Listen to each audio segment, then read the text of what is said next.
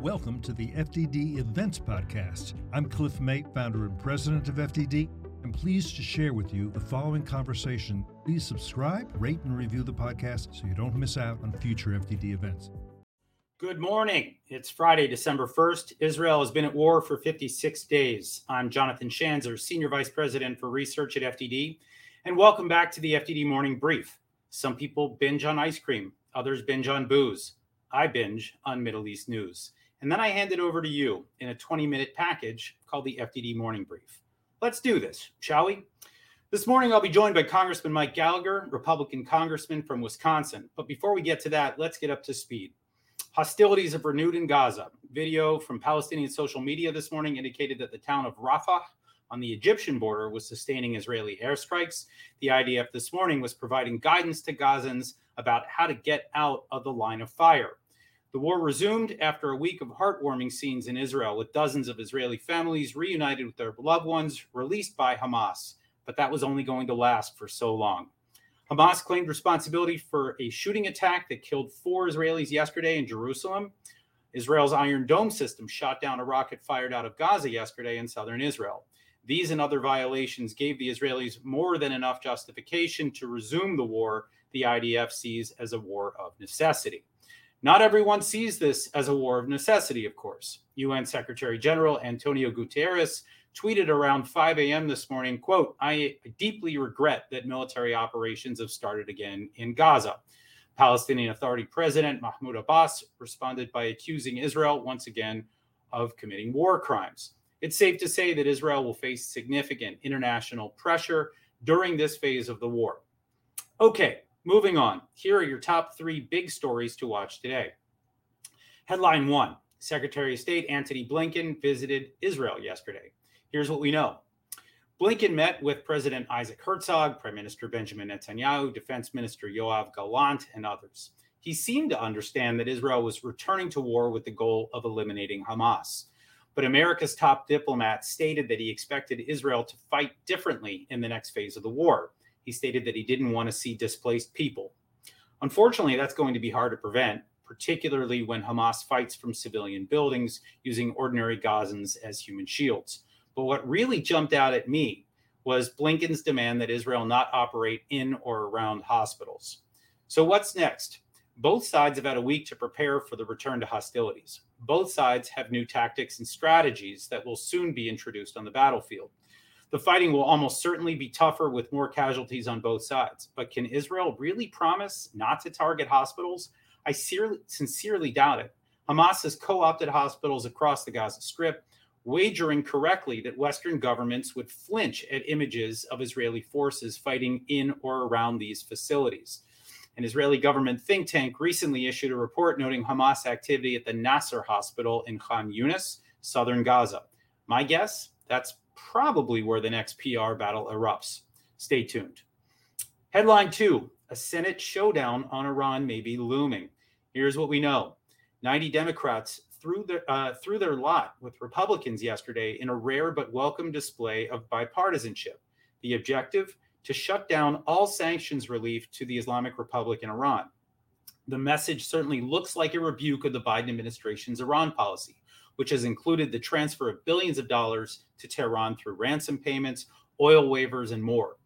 That policy is, of course, a continuation of Obama-era policies that saw the transfer of more than $150 billion to Iran under the umbrella of the 2015 Joint Comprehensive Plan of Action, or JCPOA. But guess what? When you give money to the world's most prolific state sponsor of terrorism, the vast majority of that money will go towards, well, proliferating terrorism. Surprise! And that ultimately leads to horrific attacks like the one we saw on October 7th. So now what? H.R. 5961 will now move to the Senate, and the expected debate is long overdue. It figures to be a referendum on American appeasement. In addition to the horrendous bloodshed in Israel, U.S. sanctions relief has underwritten more than 70 attacks on American bases in Iraq and Syria by Shiite militias backed by the Iranian regime over the last 2 months alone. Iranian aggression also prompted the commander-in-chief to dispatch 2 carrier strike groups to the region. One of them has been attacked by the Yemenite Houthi terrorist group, another proxy funded by Tehran. It's time for the Biden administration to face facts. U.S. policy until now has been to fund both sides of this war, and that is a failed policy, to put it mildly. Let's see what the Senate says. And finally, a large explosion was reported in the capital of Yemen yesterday. Here's what we know. It was a large explosion, afternoon local time. White smoke billowed into the air in Sana'a. There was no claim of responsibility, but the explosion took place amidst a string of failed missile and drone attacks against Israel by the Houthi group. Israeli missile defense thwarted all of them, but the Israelis have been unable to stop the Houthis from pirating Israeli-owned ships in the Red Sea. Meanwhile, the U.S. Navy has scuttled attacks directed at U.S. vessels. So now what? The Houthis have not abided by the ceasefire, even as Iran's other proxies checked their aggression. So if this was an airstrike, the Houthis had it coming, and the targets appear to be legitimate. It was a military base filled with Houthi weapons. So who done it? Unclear. Israel has a history of carrying out airstrikes against Iranian assets in the gray zone, but it's also worth remembering that the USS Dwight Eisenhower is pretty darn close to Yemen right now. We'll continue to watch this one, folks. Okay, those are your headlines. I am now pleased to welcome Congressman Mike Gallagher. Congressman Gallagher has represented Wisconsin's 8th District since 2017. He is chair of the hugely important House Select Committee on Strategic Competition between the United States and the Chinese Communist Party.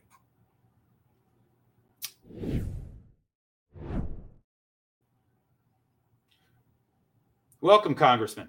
It's great to be with you.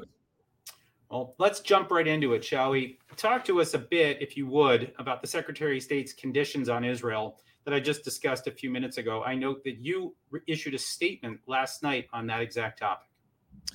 Well, I was very disappointed by the press conference, and the visit in general seems to have been a bit of a shambles. I guess you have to put it in the context of the overall trajectory of the Biden administration. I think you have to say they started off, at least rhetorically, very strong in support of Israel, in support of the mission that is in front of Israel, which is to dismantle and destroy Hamas. But it appears to me, and push back if you think this is unfair, that they are slowly succumbing to progressive pressure. And by micromanaging the war, by criticizing Israel at every turn, by giving into this crazy idea that somehow Israel is not abiding by the laws of war, all it does is undermine the support Israel needs to accomplish what will be a very dangerous and difficult mission. It will require diligence. It will require the U.S. to back Israel and really protect Israel in various international fora, which, as you know, would like nothing more than to constrain, if not destroy Israel, right? I mean, the UN is not a friendly place for Israel. Take your pick of international organization, the ICC, that would like nothing more than to hamstring Israel. And so I was very disappointed. It seems like we're equivocating, and that's really sad to see from the Secretary of State. I tend to agree. Would not push back on that at all. Let me ask you, you've done a lot of work on China, obviously. It seems like your bread and butter these days. How is the CCP viewing the war on Gaza? Are they neutral? Are they helping? Are they hurting? How do we make sense of this statement that they issued yesterday? Just put all of that into context for us. Well, I should say I spent the first part of my career as an Arabist. Like you, I was obsessed with the Middle East. And listening to your intro, I'm not sure whether binging Middle East news is healthier than binging booze. But now I find myself having to focus on the Indo-Pacific and China. I guess my view, or the prior that I bring into the debate, that I think these events confirm, is that increasingly what we see is something like an axis arrayed against our interests and those of our allies. And there's no question that the critical node in this axis is China. It's the Chinese Communist Party. They're the dominant partner. But Russia and Iran are also part of this axis. These are in some ways strange bedfellows, but they have a common interest in destroying the West, in undermining America. And so I tend to view China's posturing throughout the Israeli-Hamas conflict through that lens, because it's hard to sort of make sense of it through a different lens, because, of course, China and Israel had growing economic ties. They had port interests in Israel. But if you view their their rhetoric and their stance really as backing Iran in this conflict against America and our traditional alliance structure, I think that explains a lot of their behavior, as well as just the general desire to scuttle American efforts at every step, such as the normalization of relationships between Saudi Arabia and Israel that seemed to be in the offing and now seems to be on the back burner, at least for the foreseeable future. So I tend to think that's behind a lot of what they're doing. Obviously, Iran is a source of energy for them. They want sources of hydrocarbons that they can control. I think they're the largest purchaser of Iranian oil, at least for the last 2 years. They signed a 25-year economic partnership with Iran last year, I believe. And so I think it's that sort of Chinese-Iranian relationship that explains their posturing here, and sprinkle in a little bit of what they like to do in terms of positioning themselves as the leader of the global South, which is a term that encompasses a lot of actors beyond those that actually exist in the Southern Hemisphere. Well, let me just ask you about one of China's, let's just say one of its most important tools. You've done a lot of work on TikTok. I want to talk for a minute, if you would, about the dangers here in terms of China's strategic goals in using this social media tool to just in terms of undermining America. But then there's also what we're seeing in addition, which is a steep rise in anti-Semitic content on this platform. What can you tell us about that? Well, first, let me concede at the outset that social media in general is a cesspool. But there's something unique about TikTok, which is, well, two things I would say. One is just the basic ownership structure, right? TikTok is owned by ByteDance. ByteDance is a Chinese company that is beholden to the Chinese Communist Party. ByteDance's editor-in-chief has had to apologize to the CCP for failing to follow appropriate political direction. They had to hire 4,000 censors to ensure that they would follow appropriate political direction and that future product lines would be aligned with the Chinese Communist Party. That is just a statement of fact. And so we have to ask ourselves the question as to whether we want the dominant news platform in America. And increasingly for Americans under the age of 30, it is a news platform to be owned by the Chinese Communist Party. I think that's a bad idea, even if you don't think that TikTok has done anything to censor Uyghur content, which they have, that ByteDance employees have used TikTok to spy on journalists, what they have. Even if you don't think they're tweaking the algorithm, it is still a massive risk to allow the Chinese Communist Party to control the news in America. As I've said before, it's as if in 1962, at the height of the Cuban Missile Crisis, we'd have allowed the KGB and Pravda to buy ABC, NBC, the Washington Post, and the New York Times. It's just a bad idea. And so either a ban or a forced divestiture to an American company, to me, makes sense. The second thing, there's something interesting going on if you just use the metrics and methodology that TikTok themselves have put out there to defend themselves. Because TikTok says, well, the same thing in terms of anti-Semitism is happening on Instagram. And yes, there's a lot of anti-Semitic content on Instagram because I think younger people who are using these apps have skewed views on Israel versus Hamas. And, that's a broader discussion about the state of American education, I guess. But even if you use those metrics and methodology, there is an unusual amount of content on TikTok that does not make sense. And when you start to get into content that is problematic for the Chinese Communist Party, like anything related to Tibet, anything related to the Uyghur genocide, anything related to Tiananmen. For Tiananmen, there's 153 to 1 skew on TikTok as opposed to Instagram. So there's anomalies there that right now we can't explain. So all of this at a minimum suggests we need greater transparency from TikTok. But I think the responsible thing to do for legislators in both parties would be to force a ban or a sale of the company, again, before the Chinese Communist Party has control of the dominant media platform in America. Well, I thank you for your leadership on this. I think it's hugely important. I got one more question for you, Congressman. You served in Iraq. What do you think the president should be doing in response to these strikes against our forces in Iraq and Syria, these Shiite-backed militias that are attacking our forces? What should be done? Well, I hate to sound unsophisticated, but I will say the view of the world I took from my time in Iraq, mostly dealing with tribal politics in Al Anbar province, is that the sort of Sean Connery untouchable rules usually apply in the Middle East, which is, they put one of ours in the hospital, we put one of theirs in the morgue. In order to restore deterrence, you have to have a credible threat that you are going to respond if any American is harmed. And you're not just, you're going to respond decisively and overwhelmingly. And right now, whenever we sort of respond to an attack on our troops with an attack on the supply depot, and when the Secretary of Defense goes out there and explicitly says this has nothing to do with the Israel's war against Hamas, which sort of misunderstands the basic structure in the region, right? The fact that Hamas is acting as an Iranian proxy, that the long pole in the tent, the thing that was drawing Israel closer